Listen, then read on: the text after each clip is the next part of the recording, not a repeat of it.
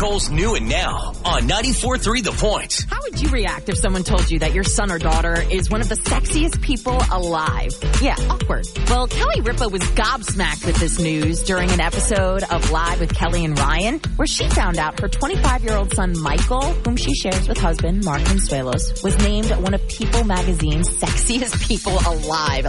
Take a listen. The sexiest people alive. Next gen. Now, he's taking after his father. There's no shirt. You want to read about him? Well, you would think he would tell us so we'd pick up a couple of copies for the grandparents. I always considered you just a handsome, lovely fellow, conscientious, hardworking, diligent, respectful. I had no idea that you were considered sexy. Oh my God, she can't even say the word sexy. I mean, I'm sure at some level, both Kelly and Mark are happy that their son earned this title, but also at the same time, it doesn't exist. Get more on our 94.3 The Point app. Lou Russo and Shannon Holly.